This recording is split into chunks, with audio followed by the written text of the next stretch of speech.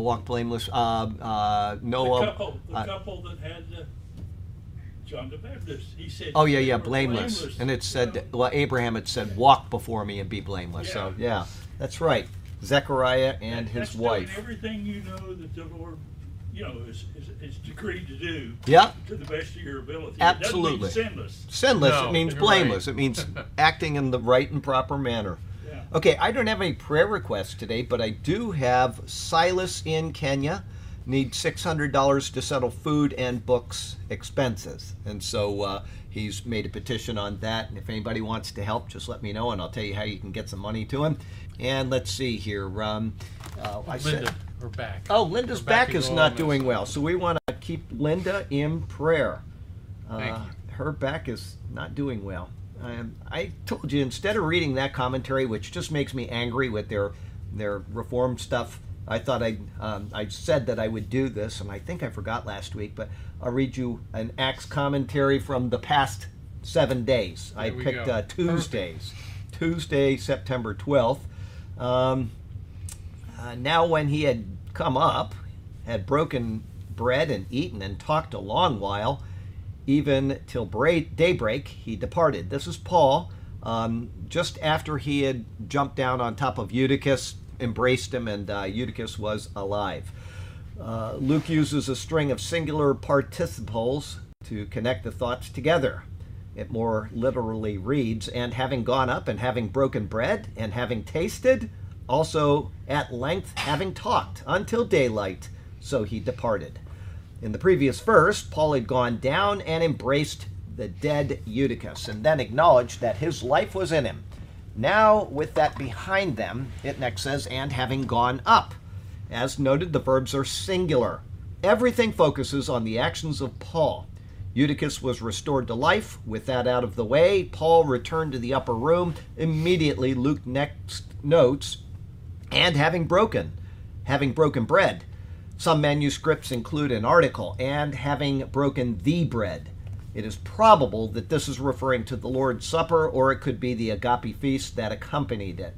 The idea of breaking bread is that of a single loaf, or loaves if a lot of people are present, which is passed around as pieces are broken off for each. With that stated, Luke next says, and having tasted. Not only did Paul break off the bread for others, but he also had a taste of it himself.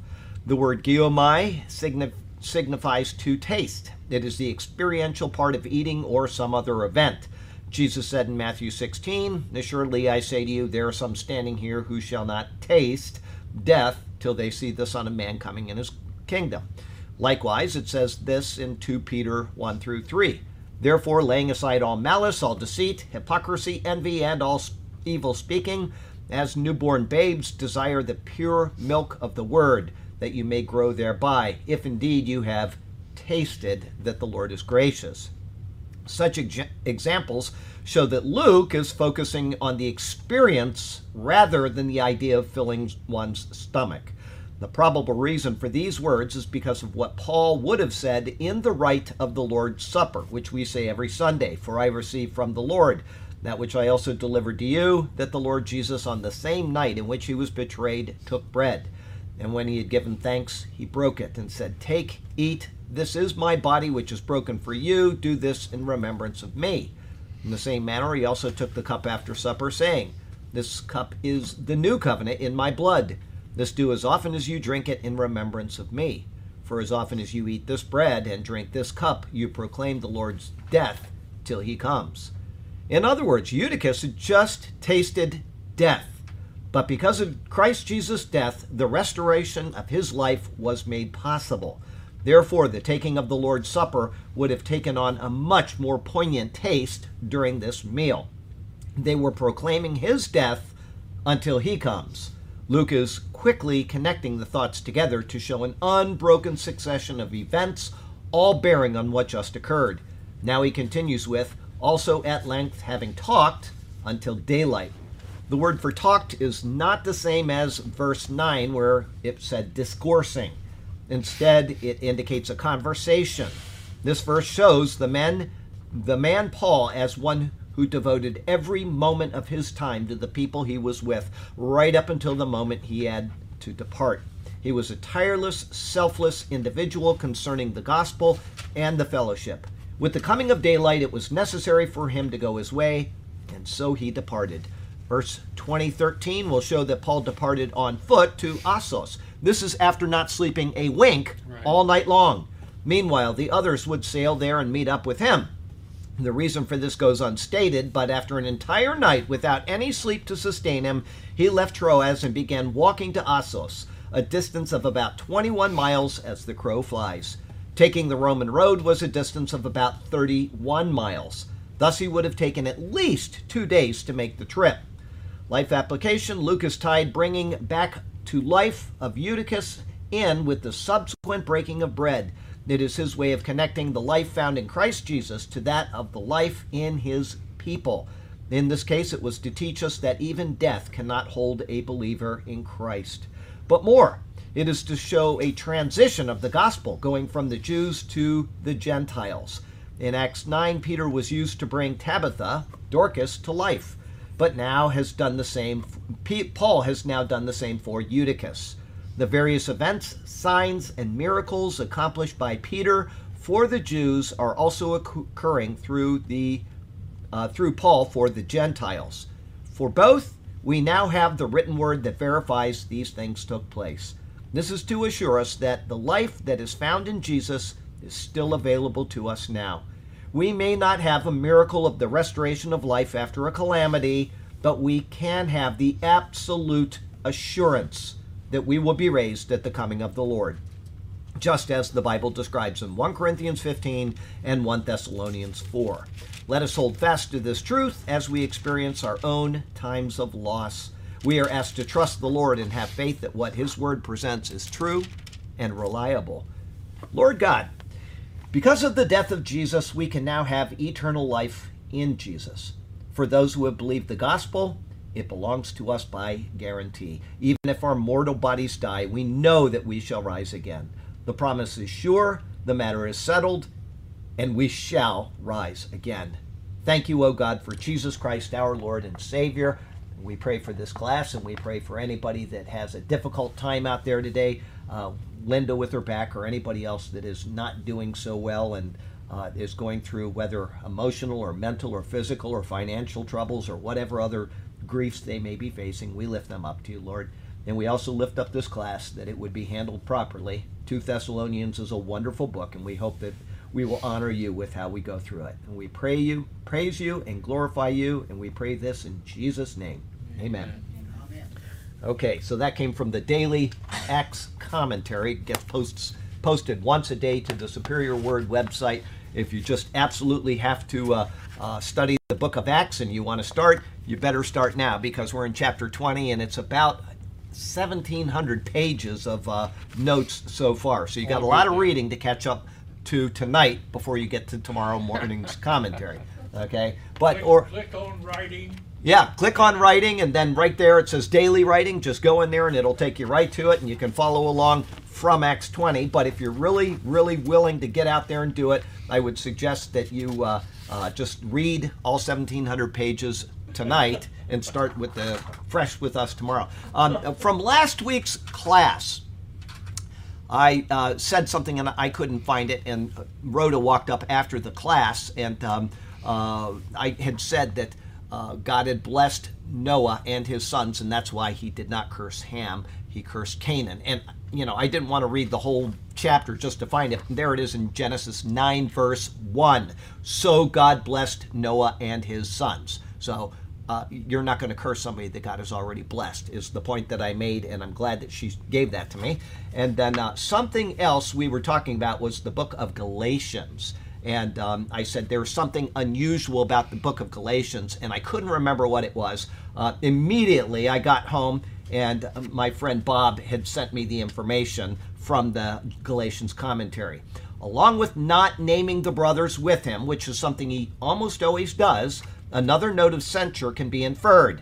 Paul normally opens his letters with a note of commendation and thanks for the faith of the believers, and he did not do that for the Galatians. I knew there was something, I couldn't remember what it was, thanking Rhoda and Bob for those. And then even the dysfunctional church at Corinth was given such a hearty note of approval. In 1 Corinthians 1 verse 2, he notes those who are sanctified in Christ Jesus. 2 verses later, he gives thanks concerning you for the grace of God which was given to you by Christ Jesus. He does not do that at all for the Galatians. He just gets in there and tells them that they are completely diverting from sound doctrine. And then my friend Trent, I'm always saying, let us fix our eyes on Jesus, read your Bible. And he said, you should say this from now on out, fix your eyes on Jesus by reading your Bible. And I thought that was very insightful, because that is how you fix your eyes on Jesus at this time. You read your Bible and you will get to know Jesus, and you can fix your eyes on him by reading your Bible. So thank you for that, Trent. We are in 2 Thessalonians chapter 1, verse 4. And I'll just start from 1. And okay. There. Paul, Silas, and Timothy to the church of the Thessalonians in God our Father and the Lord Jesus Christ. 2. Grace and peace to you from God the Father and the Lord Jesus Christ. 3.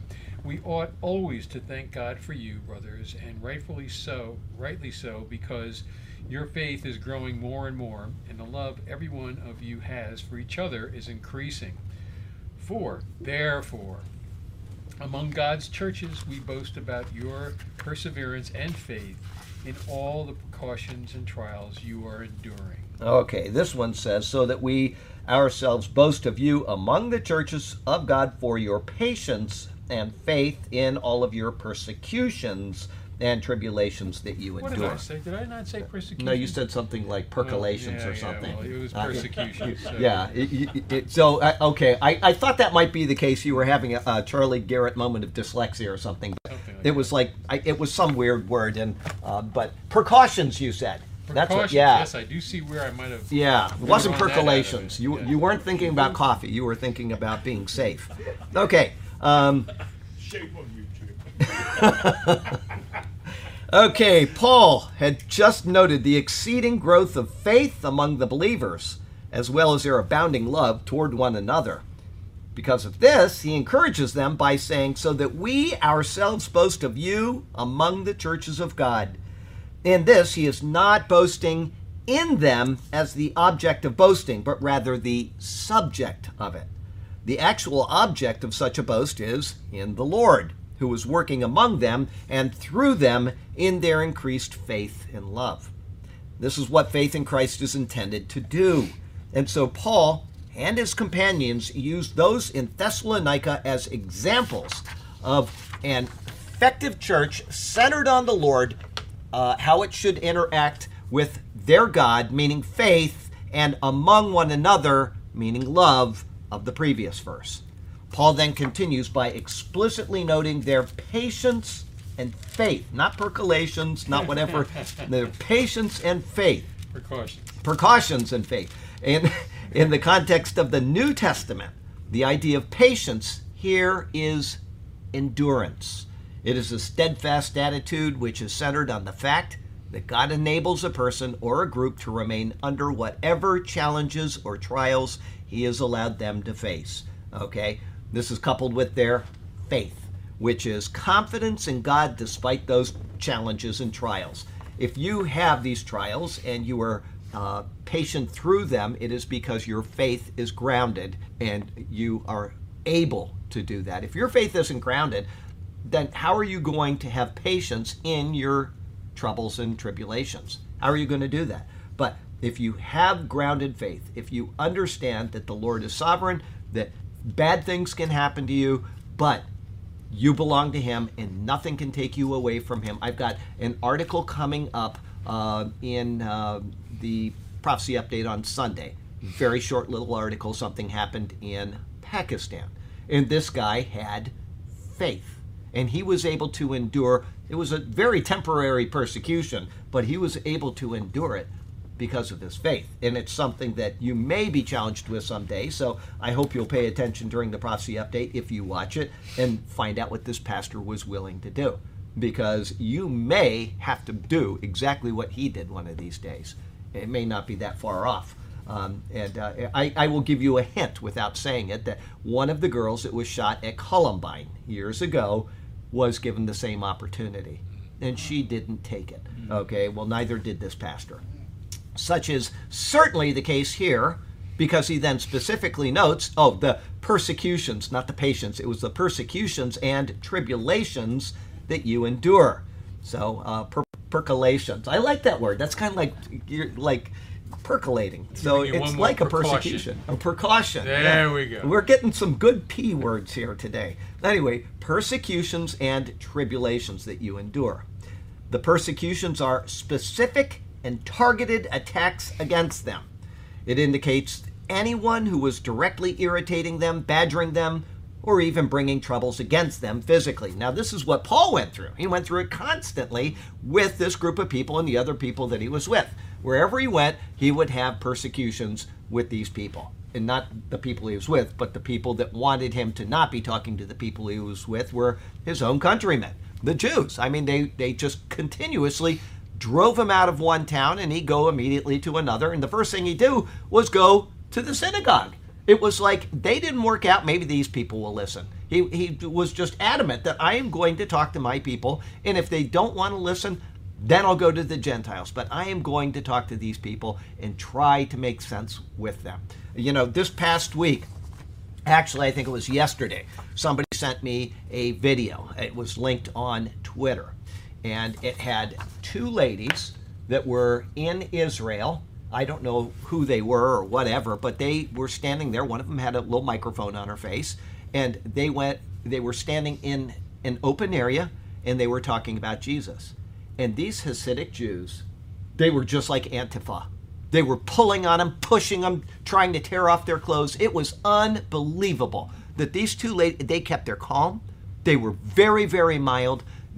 But these, and the little kids, they have their little kids trained to hate Christians, and they're saying this. What is the word they use? Jesus. It's not Yeshua. They Yesh or something. Yesh. It's like anyway. It's just a very bad word that they indicate that Jesus is to them nothing, and it was just terrible to see this. And these two ladies were just trying their best to just be calm, and finally they were like, just go away, and so they started leaving.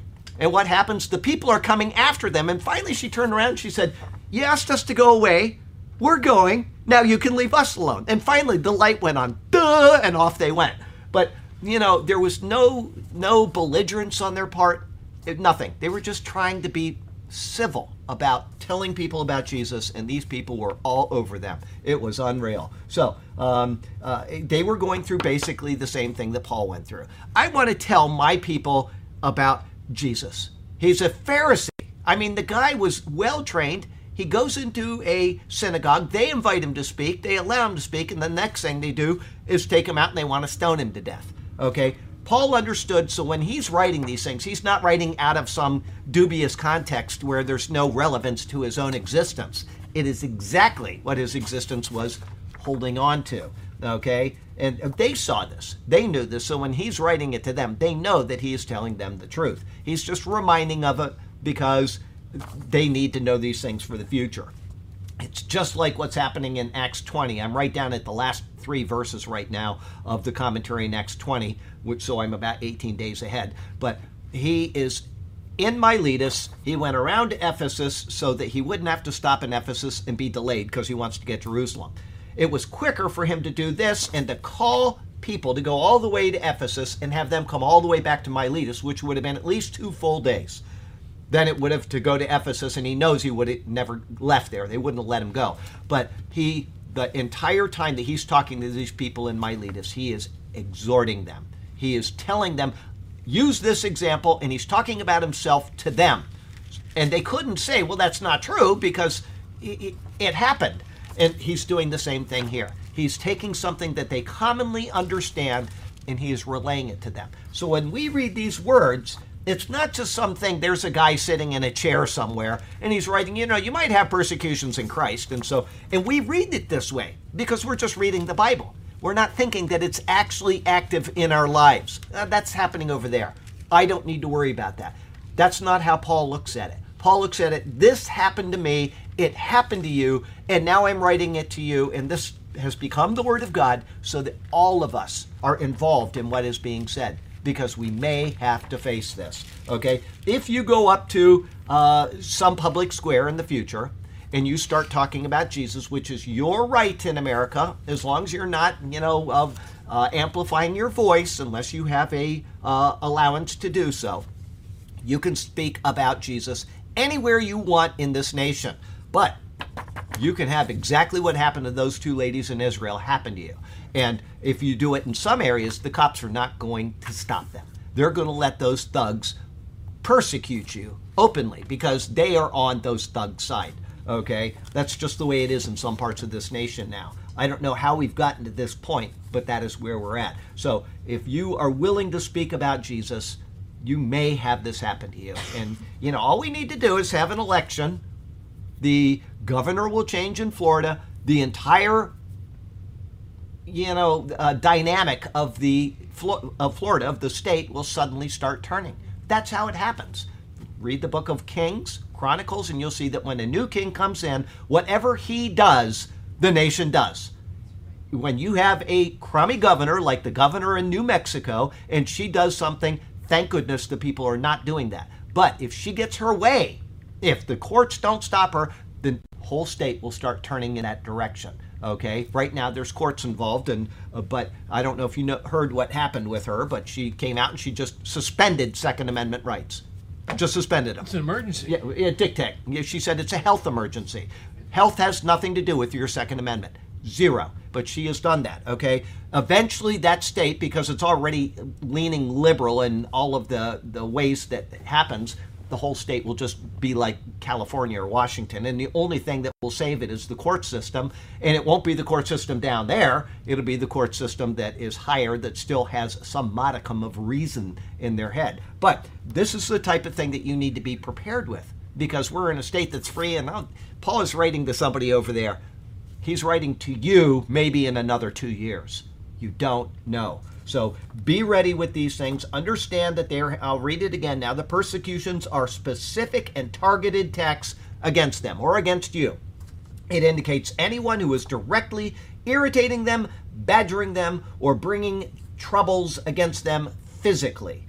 The tribulations are more general, and they are indicative of difficulties which hem someone in, even to the point where it seems there is no avenue of escape.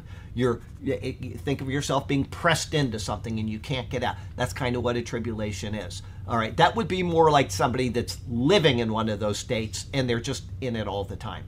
I've got a friend that lives in Portland, and he emails me about every day, and he is always telling me of how bad things are.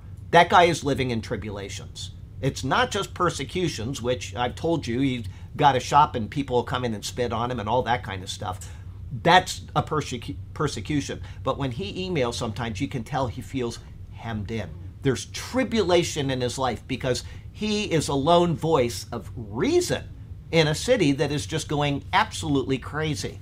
They've become full retards in that city. There's nothing left of their normal thinking brains. They're completely deviant in what they're thinking. And this poor guy has to live in that type of tribulation. Okay? Between the persecution and tribulations, others might simply get up and leave, feeling that the trouble outweighed the benefits. And I know that's how he is. He would love to be out of there. He'd love to be, but you've got a business, you've got a house, you've got all those things. I'm sure he has to weigh every bit of that. But this is what's going on in the world. All right? But the hope of those in Thessalonica was steadfast. And so they endured through all that came their way. Their faith told them that they were to receive a kingdom which will not be shaken. And so they remained fixed on that and continued to serve God with reverence and fear.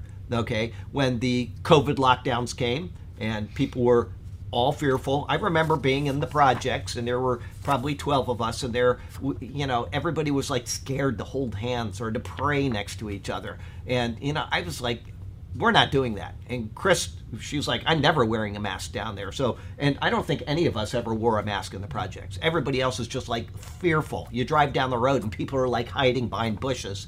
And on Sunday morning, let me read that again so you know the context. Their faith told them that they will receive a kingdom which will not be shaken. And so they remain fixed on that and continue to serve God with reverence and fear. At the same time as the projects on Sunday morning, there was something called church. And while all the other churches were closed, that door was open. All right? We never closed. And if they wanted to come and arrest me, that would have been fine. And I told everybody here, if you don't want to come, if you were scared of the coronavirus, stay home. But I have an online church, and they want to have something to do on Sunday morning. You can stay home and you can watch it online as well. I can be here alone and do that. Sergio can get the video going and whatever he does, with the technology, and then I can sit here. But I was surprised at how many people came week after week after week, and after just a couple weeks, it was almost full again. Only a few people didn't come, and that was because of they're older, they have bad health, and it could be lethal for them. And I have no problem with that. It's the same thing with the flu or anything else. If you have a time in your life where you are not going to make it through something like that, you might as well not come. That's fine. But I am not going to be shaken by something, especially like that. There's no point in that. You're going to die anyway. At some point, you're going to die.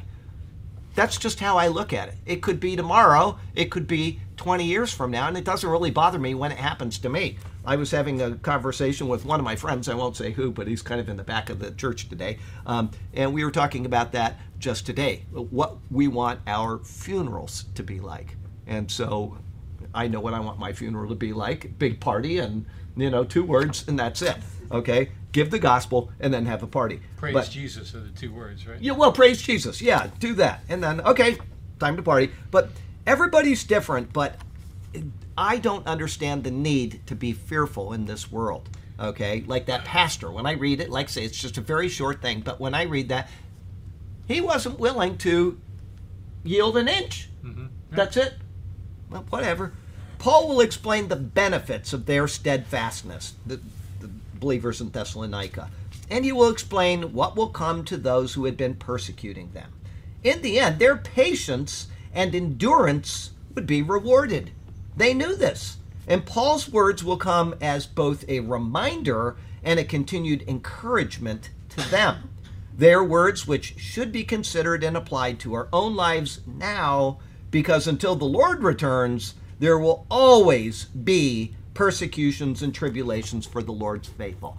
Always. You might not have them personally, but there will always be people in this world that are facing it. If you don't believe that, we've got the martyrs, Voice of the Martyrs. We got it back there. We've got it in the kitchen. I gave the book, Burke read it. He said, it was good, wasn't it? Very powerful what's going on in the world right now. And I handed it to somebody else. They took it, and when they're done, they can bring it back, and I'll give it to somebody else. It's a big, thick book. Our friend out in Spokane is the one that sends us the Voice of the Martyr stuff. And if you want to read, you want to be reminded where your faith should be, read those every month. They're very short. Take it home, read it, bring it back, let somebody else read it. But that's the Voice of the Martyrs, and they will tell you that this is going on in the world right now. Okay? Life application. As Paul's letters are prescriptive, that means he's prescribing things. They are prescriptive for the church age. It is important to understand that teachings of prosperity, health, wealth, and good times are misguided. And I have no idea what they preach in this type of a church. No idea. I'm just saying the name itself, I would not walk into a church called Abundant Life. They've got them in every city in America. Everywhere I go, I see Abundant Life, whatever church. And I think maybe they're teaching abundance in Christ, but that doesn't sound like it to me. When you put Abundant Life on your sign, it tells me that people are coming in hoping to have abundance of life. In other words, wealth and prosperity. So I wouldn't even go in there. But if I'm wrong and somebody attends, that here's this, an Abundant Life church that actually preaches the gospel and doesn't preach that you're going to get wealthy or anything like that, send me an email and let me know, and I will announce that. But just the name turns me off, because when you think of Abundant Life, it does something to me. I don't know. So you doing okay, Sergio? Okay. All right. He's not feeling. I told you. He's Mr. Adamant. Have a good evening. Take care of yourself. He's not feeling well, so keep him in prayer as well. I heard from him right after he read the Bible this morning, and not again. And that never happens. I usually hear from 8,000 times a day with annoying little messages. And when I say annoying, I mean it's just something that we annoy each other. But it's all done in love, okay? But he's not feeling well, so keep Sergio in prayer. They're prescriptive for the church age, so prosperity, health, wealth, good times, all that type of teaching is misguided. I would like to think that I'm wrong about that church. I've never watched a sermon from an Abundant Life church.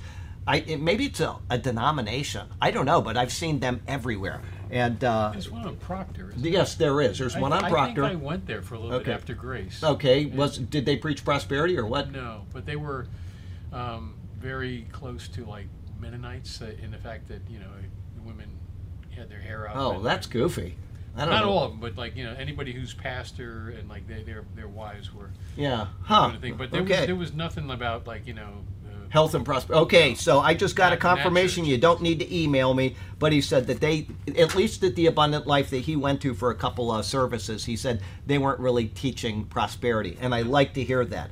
I don't know what the term abundant life would be unless they just start every service with saying, in Christ our life is abundant, and then start telling you that it doesn't mean in this world. Okay. Have life and have it more abundant. Yeah, well, that's right. It's speaking about Christ. It's not speaking about, but people will take that verse and they'll take, it's like when they take the tithing verses, Malachi chapter 4 and test me in this. Bring in your tithes and I'll open the windows of heaven. And they give these grandiose sermons that have nothing to do with what the Bible is teaching. They take one verse or two verses completely out of context and they give you a sermon on why you will be wealthy if you give to that church. And so that's just what went through my mind with the name Abundant Life. But, because they'll take one verse like that, and they'll just say, Jesus wants you to have life more abundantly, and that means you get a Porsche, and you get, all of these things. And so, anyway, I wish they'd put a little subtitle under Abundant Life to explain what they mean. You may get crucified, but there's something better waiting or something, whatever. Anyway, the true benefits of calling, wait a minute, they're misguided, and at times they are shown to be ridiculous. People making claims about prosperity and health and wealth, it's ridiculous. When Kenneth Copeland tells you that you will be, or there is a great blessing for giving to his ministry, he's talking about himself. He is, there is a great blessing if you give to this ministry. And then he goes out and he buys another Learjet. Yeah. I mean, he's already got one. He wants another one. He's got a 40,000 square foot house, and everything is under the umbrella of the church. Everything. So he doesn't pay taxes on anything. He's got $80 million in the bank. Joel Osteen, I'm sure he's got the same setup. Yeah, they just, all that prosperity and India. I don't know him. Anyway, well, I might, but whatever. They're all. If you're on TV, it takes a lot to keep a TV ministry going. It's very expensive, okay, and there are very few that are doing it to get the word out. Most of them are doing it to succeed and to just grow their ministry more and more and more. There are a couple. There are some out there that are really properly directed. Okay, I don't want to say that just because you're on TV it's bad, but the thing about it is the bigger your ministry is, the more it takes to keep your ministry going. Tom and Nancy. Tom, I'm trying to think of his name right now. And anyway, he comes down from Ohio, and we've had dinner with him. Yeah. Anyway, he. I don't want to say his last name on the thing though, but yeah, that's anyway. He's the one that typed that thing, and he called it the machine. You have a church, and you start expanding, and you start expanding, and you start expanding, and you just keep going, and it just keeps getting bigger, and it gets bigger, and eventually it's just a machine that needs to keep feeding itself.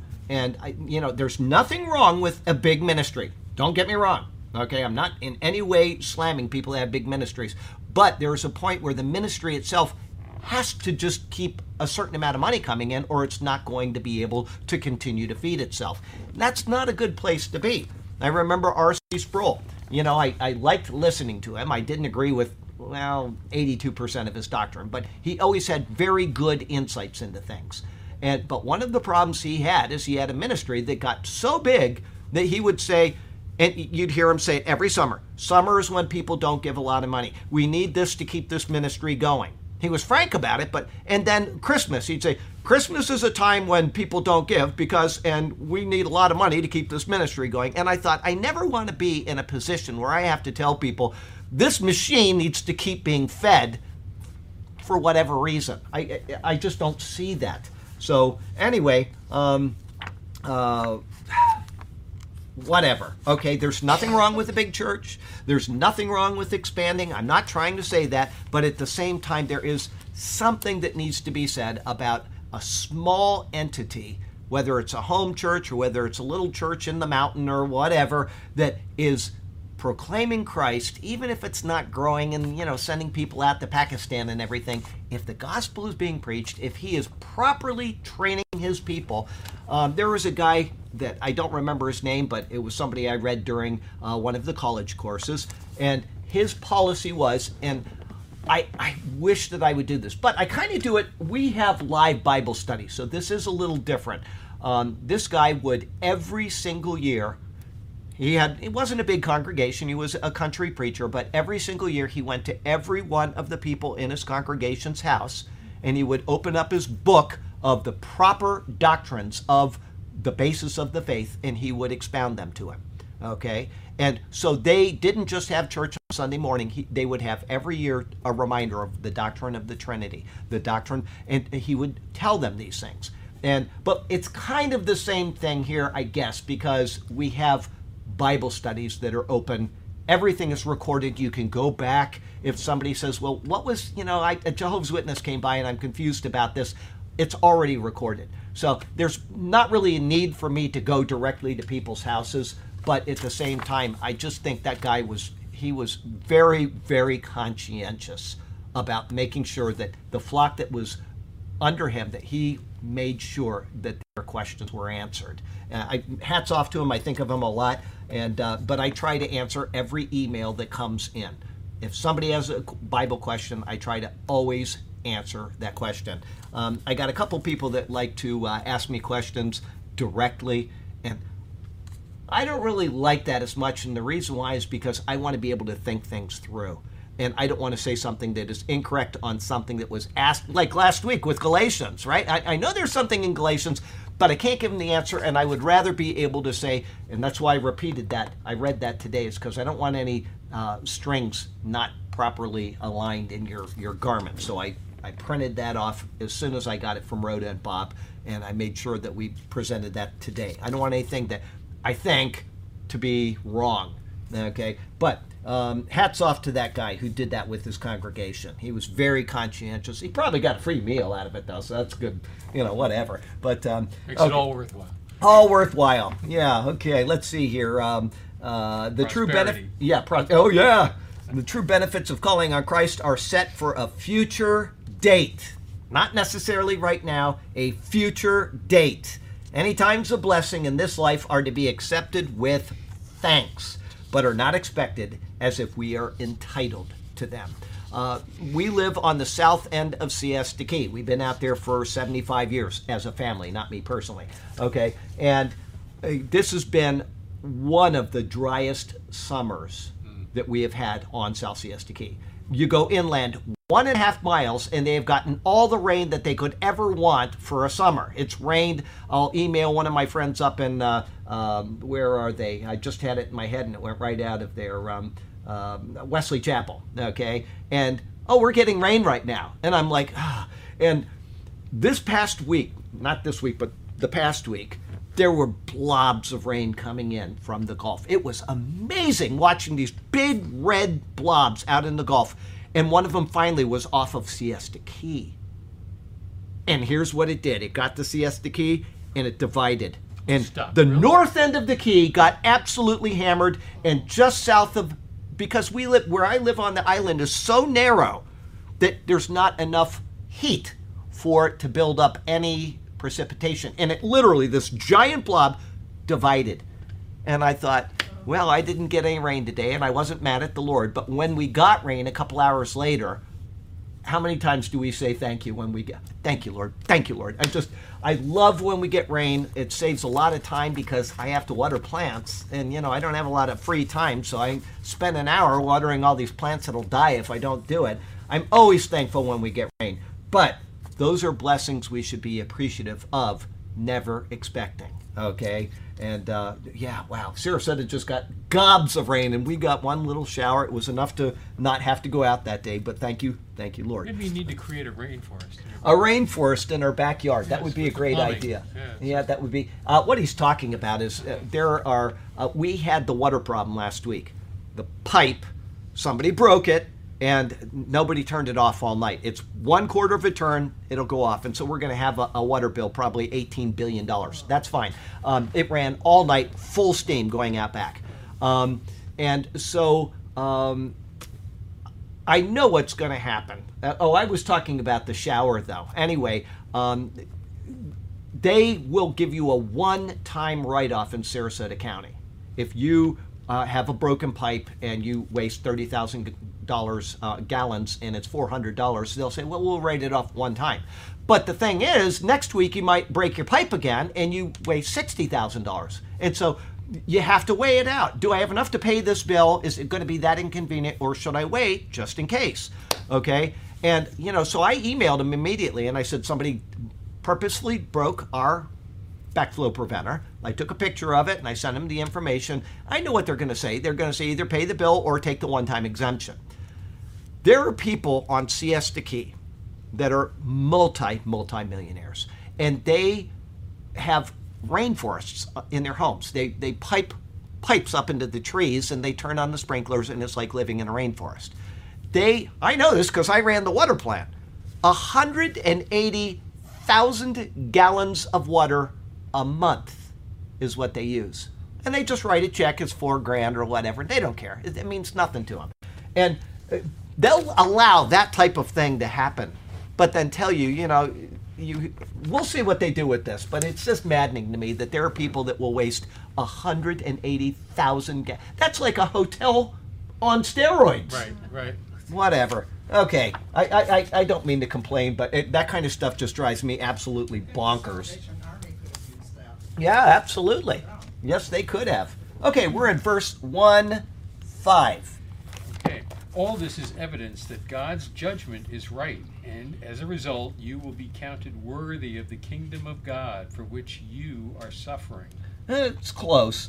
Which is manifest evidence of the righteous judgment of God, that you may be counted worthy of the kingdom of God for which you also suffer. Instead of suffering, they put also suffer. It's just a Byzantine? Alexandrian? Alexandrian Byzantine. Okay. That's the basis, the tradition. And then they've got their various texts. But you can compare them. I've said this before, but really quickly, there are, at the time that I was in college, there were 5,686 Greek manuscripts that would be considered reliable manuscripts. Okay, in other words, they're not a modern, whatever. So 5,686, and they've certainly found more since then. They find them in libraries in the UK. Somebody had a parchment and they just shoved it up there and they find it. So they're always finding more manuscripts. And then, of course, you've got the lectionaries, which are commentaries on the Old Testament from the first couple centuries of the church, and they have 14,000 lectionaries. Wow. And then from there, they can reconstruct the entire New Testament with, I think there's only 3 verses that they don't have a lectionary comment on. So you have the entire New Testament in these lectionaries. All right, and then you have other ancient witnesses as well. So I can't remember the third and fourth ones right now, but you've got all of this evidence, and so there are differences between the Alexandrian tradition and the Byzantine. But you can see how close they are. That's why we read these, is so we can see there are some differences. But if you wanted to know exactly what the Bible said, you would do what these people do. They sit down and they go through every text and they try to determine, how do we know that this is an error and it is not the original? And they do that by comparing 5,686 Greek texts. And they do it by comparing the lectionaries. And this is a lot of work. But because there are people that are doing this, eventually they will say, we are 99.999237% certain that this is the original. Okay, it's going to take, maybe with AI they can push a button and have it in 30 seconds, but it's a lot of work, and then in comes another manuscript, and they have that much more evidence to do this. But even the differences between here are so minimal, considering the huge body of literature that we call the New Testament. Whereas, you take Homer's Iliad, they have 5 copies, partial copies, and they were written 800 years after the Iliad or some crazy thing like that. I mean, and they teach that in school like it's this is it, right? But the same people that teach that and say this is Homer's Iliad and we know that this is the story from Homer will deny that we have a reliable New Testament. It's the most hypocritical thing on the planet that they do. So, the Gallic Wars of Caesar, same thing. I mean, they got a couple copies of it. They're from 900 years later or something. Some huge difference. And somebody just sat down and wrote the Gallic Wars of Caesar, and they say this is a story, and they teach it in college. But they won't teach this. It's such a hypocritical thing. It is absolutely hypocritical. And my numbers are not correct there. I just made up most of those on Homer and the Gallic Wars, just so you get an example. Okay, but there's very little textual evidence for either of them, and it's very late dated textual evidence, okay, and incomplete at that. So what we're dealing with here is the most reliable written text, meaning the Holy Bible, in all of antiquity, and not by a little bit, by an abundant amount, okay? There's no need to wonder if we have the Word of God or not, just because there's a couple differences in one tradition over another. We have the Word of God. Okay, 1:5. Oh, you already did. Okay, so now I'm going to evaluate 1:5. The words "which is" are inserted. Okay, in the original, the words make a sharper statement, so that we ourselves boast of you among the churches of God for your patience and faith in all your persecutions and tribulations that you endure, manifest evidence of the righteous judgment of God, that you may be counted worthy of the kingdom of God, for which you also suffer. Okay, I don't know, that was probably Young's literal translation. I didn't cite the source, but that's what the original would say. The manifest evidence which is being referred to is debated. Is it speaking of the patience and faith of those in the church, or is it speaking of the persecutions and tribulations that those in Thessalonica face? It's probably speaking of the entire clause, both their patience and faith and their persecutions and tribulations. Thus, what Paul means is that God's judgment on those who persecuted them would be deemed as completely fair. God can judge them. They persecuted you. God will judge them, and it's going to be perfectly fair because of that. We know that God will never do anything unrighteous, but those people will not be able to say "but" when they stand before the Lord. It's not going to happen. They had unjustly persecuted the church. Think of the people in Pakistan. Think of the people in Vietnam. Think of the people in Israel. That video, they're taking these two ladies that are just simply trying to tell them what they believe, and they're literally tearing at them. It was terrible to watch that. That's what they do. Like I said, it's exactly what you see. Somebody will go out into Oregon. He'll have his Bible, and I've seen this on video.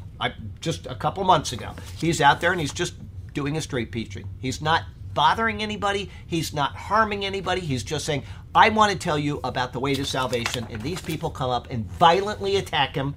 They grab the Bible from him, start tearing out the pages. One of them grabbed the Bible out of the other one's hand, went into the porta potty and threw it in there, right? These people are vile, and they will not be able to say, I was right. God will be vindicated, the gospel will be vindicated, and these people that are giving the gospel will be vindicated. And those people that are doing these things will not be able to say a word against it. God will judge them perfectly fairly for their actions. They had unjustly persecuted the church, and God will look on their lives, including their persecutions of the church, and he will be fully just in their condemnation. Now, we don't want that. It would be better for those people to come to the Lord, to be saved by Jesus. The people, those in Israel that are persecuting those ladies, the Antifa people up there that were stomping on the Bible and spitting on it and then throw it into the porta potty, Okay? We want them to come to Jesus. We want them to know the salvation that God has offered in the giving of his sons. But that is probably not going to happen. It hasn't happened for 2,000 years, and it's, very infrequently there are revivals and people realize I'm doing the wrong thing and they make a change. But it does come about from time to time.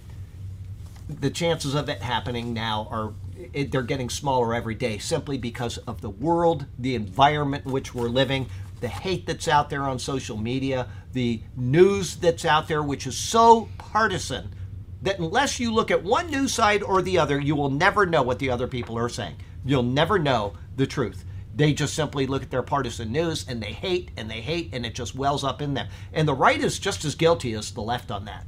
Unless you are willing to check everything very carefully, you're going to be in the exact same position with your thinking and your ideology about how the world is running right now. Because there are all kinds of crazy right-wing websites out there as well. And people without discernment will just sit there and read them and believe them. You have to say, is this rational? Is this reliable? How can I know it's not? Or how can I know it is? And sometimes it's not that easy.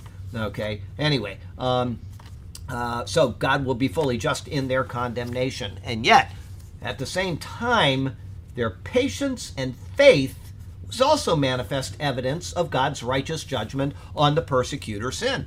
Think of those two ladies that did not bite back at those people. They just were very kind, and these little kids tearing at them, and the people coming up and, whacking them with stuff or whatever they were doing. Anyway, and they were just very patient. They demonstrated their faith. They weren't willing to come against them. I could not have done that. No. I could not have stood there and taken what they took. I wouldn't have done it. Okay? I would have got myself thrown in jail for what I would have done to one of them, because Mom knows I've got a little bit of an A-type personality and I get a little hot at times. Hidiko's never seen that personally, but I admit I should not be in a situation like that, because if I get myself into it, I'm going to just make things worse. Okay, there are certain things that you can do, certain things that you can't do. And as Clint Eastwood said, a man's got to know his limitations. And I know my limitations. I know where I shouldn't be, and I won't go there. Okay, make my day. No, man's got to know his limitations. Let's see here. Their patience and faith was also manifest. The patience and faith looks back to the cross on behalf of believers. The persecutions and tribulations looks forward to final judgment on the offenders. Thus, the words that you may be counted worthy of the kingdom of God are not words of merit for salvation, but words of merit of salvation. Everybody got that? When somebody says that you may be counted worthy of the kingdom of God, it's not that you have to go and prove to yourself to be worthy to enter into the kingdom of heaven. If you've called on Jesus, he has made you worthy. You are making yourself worthy of the position that you already are in by your faith and patience, or understanding that you shouldn't be in a position like that, whatever. So words of merit of salvation. The form of the verb, which is translated as that you may be counted worthy, signifies to the end that. There is an end purpose in their faith, and there is an end purpose in their suffering. We demonstrate faith in Christ, and we endure in our faith with an end purpose, which is the salvation of our souls. Paul's words.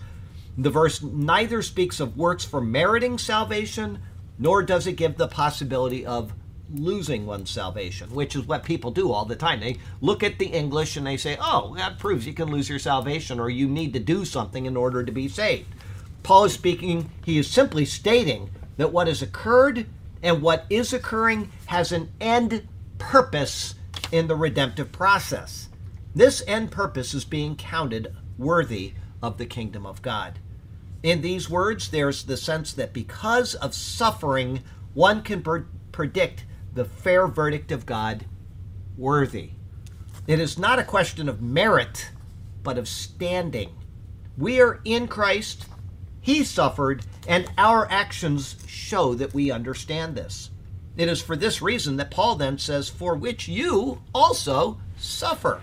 This harkens back to the words of John 16, verse 33. Now, you got to understand who Jesus is speaking to, but it's still, the words still bear the same thought. John 16, 33. In the world you'll have tribulation. Yeah, I'm sure that's the one. I want to make sure, and I think you've got it already, but John 16:33 says, these things I have spoken to you, that in me you may have peace. And as Burke said, in the world, you will have tribulation. But be of good cheer, I have overcome the world. Okay? We're not looking for merit in our salvation so that we can be saved or keep our salvation. We're looking for merit of our salvation. Am I living the life that God has given me? My salvation, am I worthy of that?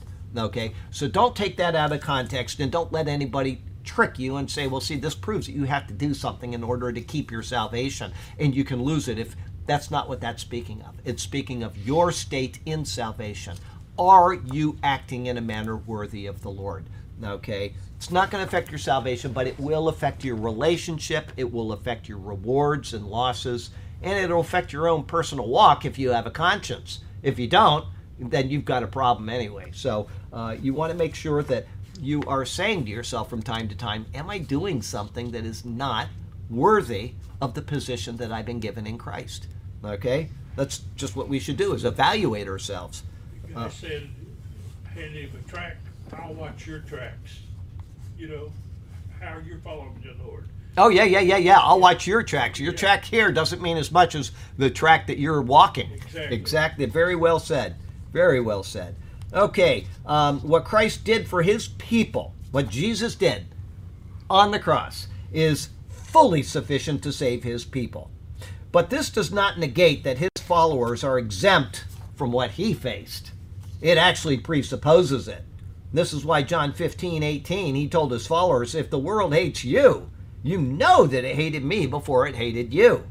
Paul is simply re-explaining these things to those in Thessalonica so that they can understand what has taken place, what is occurring, and what the outcome of those things will be. He's laying it all out there for them, but as I said, his words to Thessalonica are in this book because they are words that carry through all the way in the church age. They pertain to everybody. They may not pertain to you right now, but they pertain to you because you are a member of the church. And you may go to another country and have to face this. You may move to another state. Your job calls you out to, I won't even say where, but you get called out there and you say, well, I guess I'm going to go. And if you're going to act like a Christian, you might as well at least be prepared for what's coming, because we live in a little bubble in Sarasota, Florida, I can tell you that.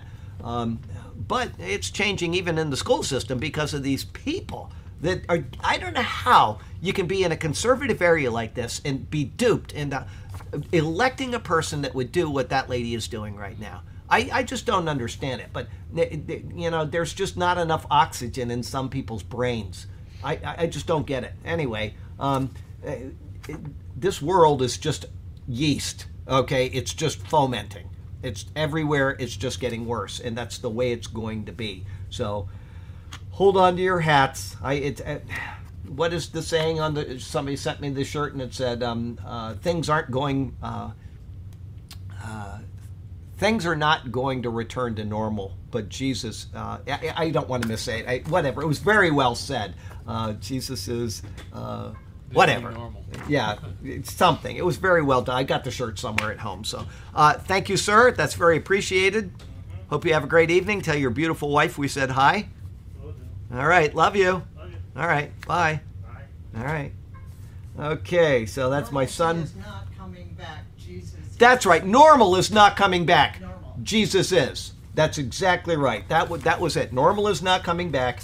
Jesus is. And that is exactly the way it is. We're never going to be back to where we were 10 years ago or even 4 years ago. Yeah, just unbelievable. Okay, life application. If you are suffering for your commitment to Christ, it is not an indication of God's disapproval of you, which a lot of people will email me, and why is God doing this to me, and why am I going through all these trials and troubles, and, am I doing something wrong, or why does God hate me? This is a fallen world. We all have different levels of trouble at one time or another in our life, and we can't just arbitrarily assign our difficulties to God hating me or God having it out for me. Like, if you just look at the world around you and the people that have suffered, that's why I say reading the Voice of the Martyrs will help you to understand that you don't have it that bad.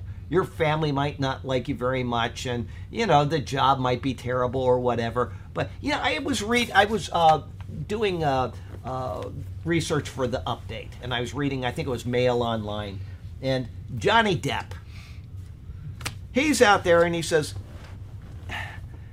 he's got this place in the Bahamas, and here's his snide little comment. He's down there and he says everybody has to have their place to get away and to be themselves. And I thought, tell that to somebody that's living in Dhaka, India. You got 8 billion people jammed into the most disgusting, poverty-ridden place on the planet. Where are they going to go? What Bahama Island are they going to go to get away from the misery they're living in? We look at the world and we think, I've got this, and so this is the way it should be for everybody, and it's not. I don't understand how people can't look at the world and say, I've really got it good.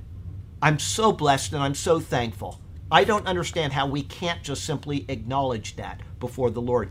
You see people that are living, just watch a movie that's filmed like in Bombay or in, one of these places that you go to, and you might go to the one or two nice hotels in the entire city, but the rest of the city is just complete disaster. The people are living in absolute horrid poverty, okay? I could tell you... But you find some happy people in there, though. You find, less in the cities. The happy ones, the really happy people when I was overseas were the ones that were very poor, but they lived like on a river outside of Bangkok. They weren't in the city. In the city, there's a lot. From when you're this big, you're either going to be a prostitute or a pimp or something. I mean, they're just brought up in terrible circumstances. But these people that live on a river, they don't have anything. Those children were the happiest kids I've ever seen. They don't know the cares of the world. They get up in the morning, they jump off of the house into the river. They live literally right on the river. And they're just happy and content. The parents don't have a lot, but they've got a little house, and it's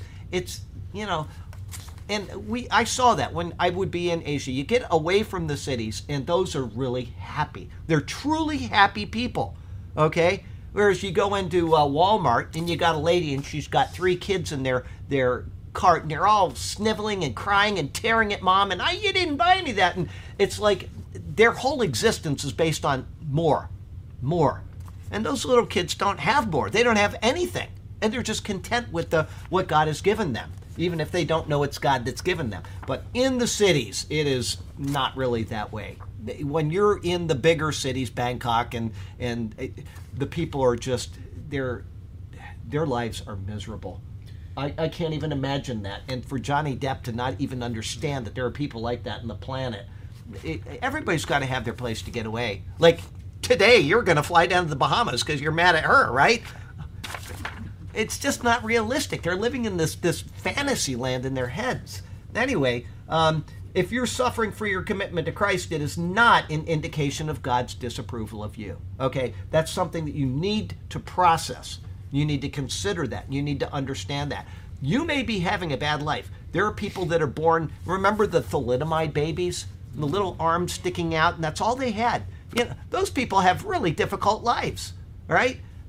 I mean, whatever your situation is, it's probably not as bad as the next person you're going to meet on the road, okay? Especially if they don't know Jesus. So be happy, be content with what you have. More is never going to satisfy, ever. It doesn't matter how much more you add to your life. I'm going to go buy more paintings for my wall. I'm going to go build another addition on my house. I'm going to get another car. Hey, every time you do that, you're replacing your happiness with a thing that can be destroyed, that can be burned, that can be stolen. and then there goes your happiness because somebody stole your car. Okay, more will never, ever, ever satisfy unless it's more of Jesus. Unless you have more of Jesus, it doesn't matter what you add to your life.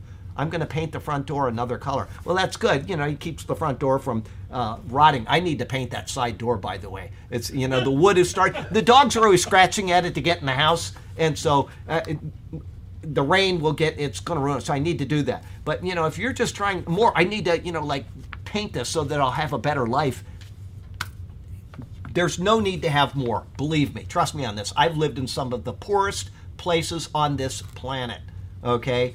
And more is not going to satisfy you. It will not.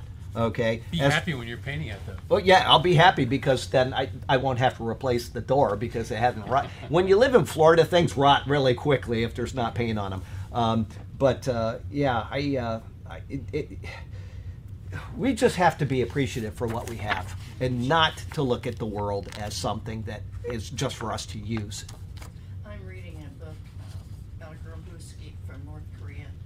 They were going back and forth between North Korea, China, trying to escape. Oh, yes. And, you know, I mean, so many times throughout the years I thought, thank you, Jesus, that I was born here. Yeah, we don't have to go through what those people went through. No food, no nothing. Absolutely. The system that if you're, I don't know, Well, just a lot of hard A lot of things. percolation. absolutely. What she's saying, because they There we can't go. hear you online. Yeah, percolations. There you go. What she's saying is that she read a story about a lady that had escaped from North Korea, and she was just going like between China and North Korea and South Korea, just trying to get away in the extreme conditions that she was going through. And that is, you know, those people really suffer. You know, Christians in North Korea, if they don't follow exactly the church that they are allowed to follow, if they deviate in any way, it means a bullet in their head. There's no worshiping Jesus instead of Kim Jong-un. There's none of that, And okay? you watch everything you say. You know, your Oh, yeah. neighbor's going to tell on you. Always.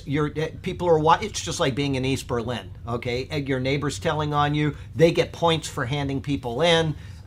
We don't live in that right now. We're getting there, but we don't live in that now. We've got it very good. And if you're facing that, I said this a couple classes ago, and I don't know if you heard this. This might have been 6 months ago, but there was one of the ladies went to. I think it was. Begins with B. It's over in not Bulgaria, maybe one of those poor Mid-Eastern countries, what do you call them? Eastern European countries. And she said to one of the ladies that she was ministering to, she said, "You must have it so hard here. Your faith must be challenged every day." And she said, "No, we pray for you. We know what we cling to. You have everything else to cling to." What's that? Belarus. Yeah, Belarus, maybe. It was one of those countries over there. And she said, "We know what we cling to, but you have everything to distract you from it." Right? And that's what happens. We replace Jesus with all of this nonsense in our lives, and that will never satisfy. Paul says, "With food and clothing, with that I will be content." And I know that's a misquote, but that's basically what he said. Everything else is just, thank you, Lord. When you get up and you have a full stomach, thank you, Lord. Because most of the world does not face those type of things. Okay, so if you are in Christ, you are beloved of the Father. And he is allowing troubles into your life for various reasons, which all have a sound purpose. He is proven just in his condemnation of those who persecute you, and his salvation of you, because of what Christ did, is revealed in your own suffering. Be of good cheer. God's plan for you is perfect, even if it includes suffering. You want a perfect example of that? Just go type in Joni Eareckson Tada and read about her life story. It's spelled E-A-R, Eric, E-A-R-K-S-O-N. Just start typing it and Google will pick it up for you. Joni Eareckson, E-A-R something, and then last name is T-A-D-A, Tada. Okay, type that in and read about her. Then you want to know somebody that has suffered and doesn't moan about it all day long.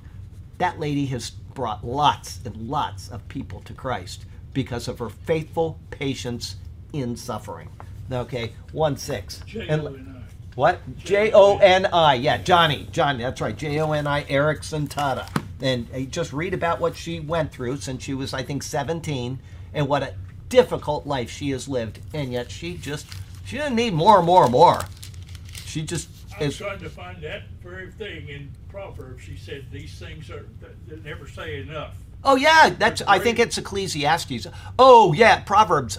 These things never say enough. A woman that is fire is one of them. The water that drinks up the ground, or the ground that drinks up the water, is never enough. Okay. I was thinking of that verse, and I was wondering what you were looking for over there, but that verse was going through my mind, and I knew I wouldn't be able to find it. But these four things never say enough. Yeah. And fire, it doesn't matter how much you add to fire, it will never be satisfied. Eventually, it will die because it can't be satisfied anymore. All right. The ground continuously drinks up water, and yet it's never satisfied. Right. And a woman, a wayward woman, is it?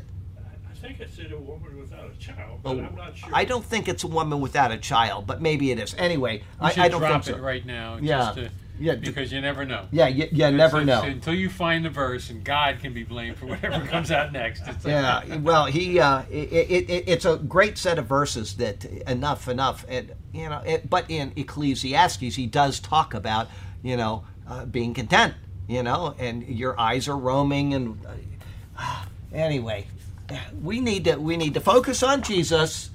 And when we do that, all of the things of this world just don't have the same importance. They just don't. But as long as you are thinking, I need more to satisfy me, you're never going to find yourself happy.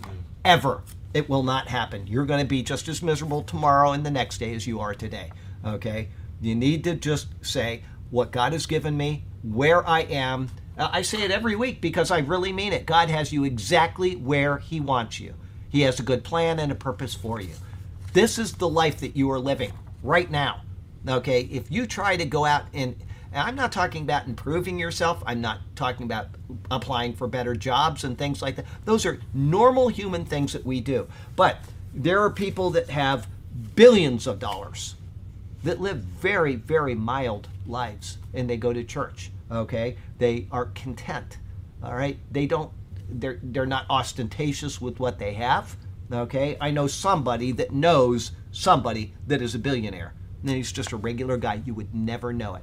Okay, there are people out there like that because they have learned that that is not what will make anybody happy. Okay, so 1:6. God is just. He will pay back trouble to those who trouble you. This one says, since it is a righteous thing with God to repay with tribulation those who trouble you.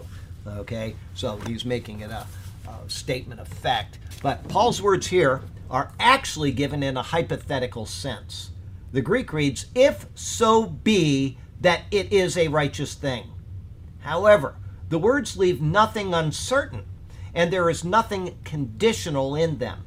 Rather, it is a simple tool that Paul uses from time to time in order to argue a fact that will be recognized as true by his readers. He will use an if when he means such is the case. All right? And we do that too. But we don't really mean if. We mean this is the way it is. We just use that type of terminology. Paul does that occasionally in his epistles. Okay? So, it's a simple tool for Paul. He uses it from time to time to argue a fact that will be recognized as true. Thus, the English does carry the correct sense, at least in this translation. Jim's was a bit different. It is a righteous thing with God to repay. He makes it if, but it is a certainty, okay? It is a righteous thing with God to repay. If the word stopped there, one might think that every type of tribulation and suffering would be recompensed by God. Oh yeah, well I had some suffering, it had nothing to do with anybody else, and it's going to be recompensed. All right? But God is also at times the initiator of tribulation. He is perfectly just in his decisions, and when afflictions come from him, they are a part of what is ordained from his eternal mind for various reasons, and to meet his ultimate end. However, there is repayment from God, which Paul speaks of here, which is based on the suffering of his saints. Thus, he says that God will repay with tribulation those who trouble you. It is coming. It may not come in this life, but they are going to get it. The affliction of his redeemed people may appear to go unpunished, but it never will be. That's Job speaks about this. You know, the guy that does wicked and he dies old and in his bed and with his family around him. And why is this happening? You know, why do the righteous suffer? And God allows some very wicked people to die in peace and contentment. We see it all the time. You know, we see it in Washington all the time, especially. I mean, these people live long lives. They end up kicking off, and there's miles of people walking to see their casket. And they're honored in their death when they were disgusting in their life. Why does that God allow that? Why does he do it? But it does happen. God has his purposes. And the same is true with you suffering tribulation. And you know, it's probably not a true story, but the point is made. I heard it at the old Baptist church I was at years ago, is that they are returning, a missionary and I guess his family, okay, and children. And they're coming off of the boat, and they've spent, the parents are retiring. They've spent all their life overseas taking care of people. And they get off the boat, and there's a band playing, and there's all of this pomp and circumstance, and they said, we're being welcomed home. And all of a sudden, some person that's a completely wicked son of a gun is brought in front of the band, and they're honoring him after a short trip to Europe or something. And the father says, don't worry, son. We'll have our reception someday. Okay, that's probably not a true story, but you get the point there. Is that we're in a world, these people suffered, you know, all kinds of troubles overseas. They gave up their lives for something, and nobody's there to honor them. Nobody's there to say, what a great job you did. Okay, I know missionaries that have come back, and their home church, this is somebody that you and I know personally, okay? Their home church, when this person came back after, I think it was 3 full years of being overseas, 3 years of being overseas. And their home church said, we would like you to talk to the church. And this person said, okay, what do you want me to say? Whatever you can say in 3 minutes. 3 minutes. And this was not that person's home church, but he or she, I don't want to embarrass them, but he or she said, you know, I'd like to talk to the church. And I said, okay, how long can I talk? And I said, as long as you want. You've been gone 3 years. You speak as long as you want. Okay, so if you remind me after the class, I'll tell you who it is. Anyway, I don't understand that. And somebody's gone on a whole life, and they're not being met by anybody, but someday we're going to be met by the King of Kings. That's where the joy is. Look at the hair standing up all over. I just can't wait for that day when we get welcomed home by the Lord. The one that died for us, that did everything for us, and we failed him every day after meeting him, and he's still going to welcome us home. Yep. I can't wait for that day. I just absolutely, what is there in this life that is making us want to stay here? Not for me, I got to tell you. Okay, God is perfectly just in his decisions, and when afflictions come from him, they are a part of what is ordained from his eternal mind for various reasons and to meet his ultimate end. However, there is repayment from God, which Paul speaks of here, which is based on the suffering of his saints. I know I read this, I'm just getting back into the flow of it. Thus he says that God will repay with tribulation those who trouble you. The affliction of his redeemed people may go unpunished, or may appear to be unpunished, but it never will be. God, in due time, will repay all such things, and he will do so with tribulation which comes from him. All of this is given as a support for the words of the previous verses. God is wholly just, and he will dispense judgment based on his perfect nature. Not maybe. Every single infraction will be judged. Albert Barnes gives 4 logical reasons for Paul's words here now. These are his words, not mine. 1, it is inconceivable that God should threaten such punishment unless it was just. 2, people themselves believe that it is just that the wicked should be punished. We see it all the time in our own society. Antifa member has his mother killed, and I guarantee you that dirtbag is going to be in court saying, that person killed my mother, and I want justice. If he knows that and he's already been out persecuting other people, we know that there must be justice for our actions. 3, if it is right to punish wickedness here, it is not wrong to punish it in a future world. This is the claim that everybody makes against God. How can God send people to hell? You hear it all the time. I don't believe in a God that will send people to hell. They don't understand anything. They haven't thought through the most basic thing in their lives. The most basic thing. 4. Or they've been talking to a predestined. Yeah, maybe. 4, it will be a righteous thing for God to punish the wicked in a future state, for they are not always punished here as they deserve. Albert Barnes is correct, 100%. Paul, under the inspiration of the Spirit, says that punishment of those who cause the Lord's redeemed trouble will come. And so we know it will be as he has said. It's in God's word. If this is God's word, which it is, it will come about. No ifs, ands, or buts. And just because somebody says, I don't believe in a God that will judge people, doesn't mean that he doesn't exist. Well, what you believe is irrelevant if it doesn't coincide with Scripture and what we can deduce apart from Scripture. It doesn't matter what you think about God or about punishment or anything. All that matters is what is truth. Truth is what corresponds with reality. Wasn't that judgmental of that person to say that? Oh, absolutely. They make value judgments and say, I can make a value judgment, but God can't. It's just unbelievable. That's exactly what's happening with those people. Okay, he is fully in control of all things. God, not that person. Of course. It would be wrong for him to say he would do this and then not do it. And it would be wrong for him to allow his people to suffer if their suffering wasn't repaid on those who caused them to suffer. Okay? Jesus died for your sins. You have been justified in the presence of God. Somebody persecutes you who are in Christ. It would be unjust of God to not judge that person, to not punish that person, because it is like negating Christ's own suffering, because you are in Christ. It's not going to happen. People need to think the entire process through. This isn't anger. All this is justice. Justice. We demand justice when something happens in our lives. Somebody steals our car. They get caught. They trashed our car. We want justice. It's a car.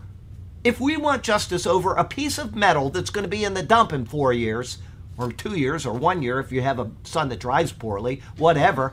If you want justice for that, how much more does God want justice for his people who are in Christ, who have accepted the punishment that was laid upon him? There's nothing angry about this. Nothing. It is just simply the way things are. Therefore, because we serve the perfect, just, and righteous God, our sufferings will be repaid upon those who cause us to suffer. It will happen. So when you think, why is this happening to me? These people don't like me. Let it go. This life will end very soon. We're all going to end up in the box or at the rapture. That's all there is to it. Let it go.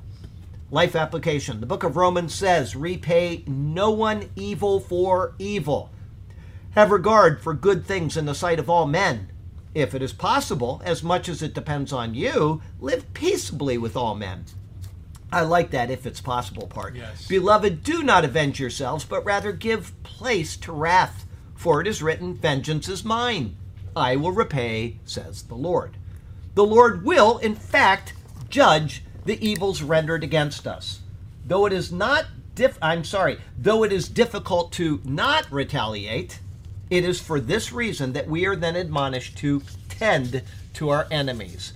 Maybe we can convert them before their punishment comes, like those two ladies tried their very best to in Israel. This is what we are called to do. Lord, give us strength to so act. That is what we need to do. Heavenly Father, we do thank you so much for the chance to come into your presence and to read about your just nature. We think life is unfair, and we know it is at times, and we think, where is justice in this? Justice lies ahead. Your word tells us it does. We know from simply thinking it through that it must be the case, and we're thankful that you are the God who will vindicate your people. thank you for that assurance. And we would pray for those people that are persecuting your believers right now, that maybe their hearts will be changed, that maybe they will see the faithfulness of the Christians that are willing to endure their punishment and their tribulations and their trials, and to convert. We pray that, Lord, that they will be saved. And we pray this in Jesus' name. Amen. All right, we'll back this thing up, and that's that.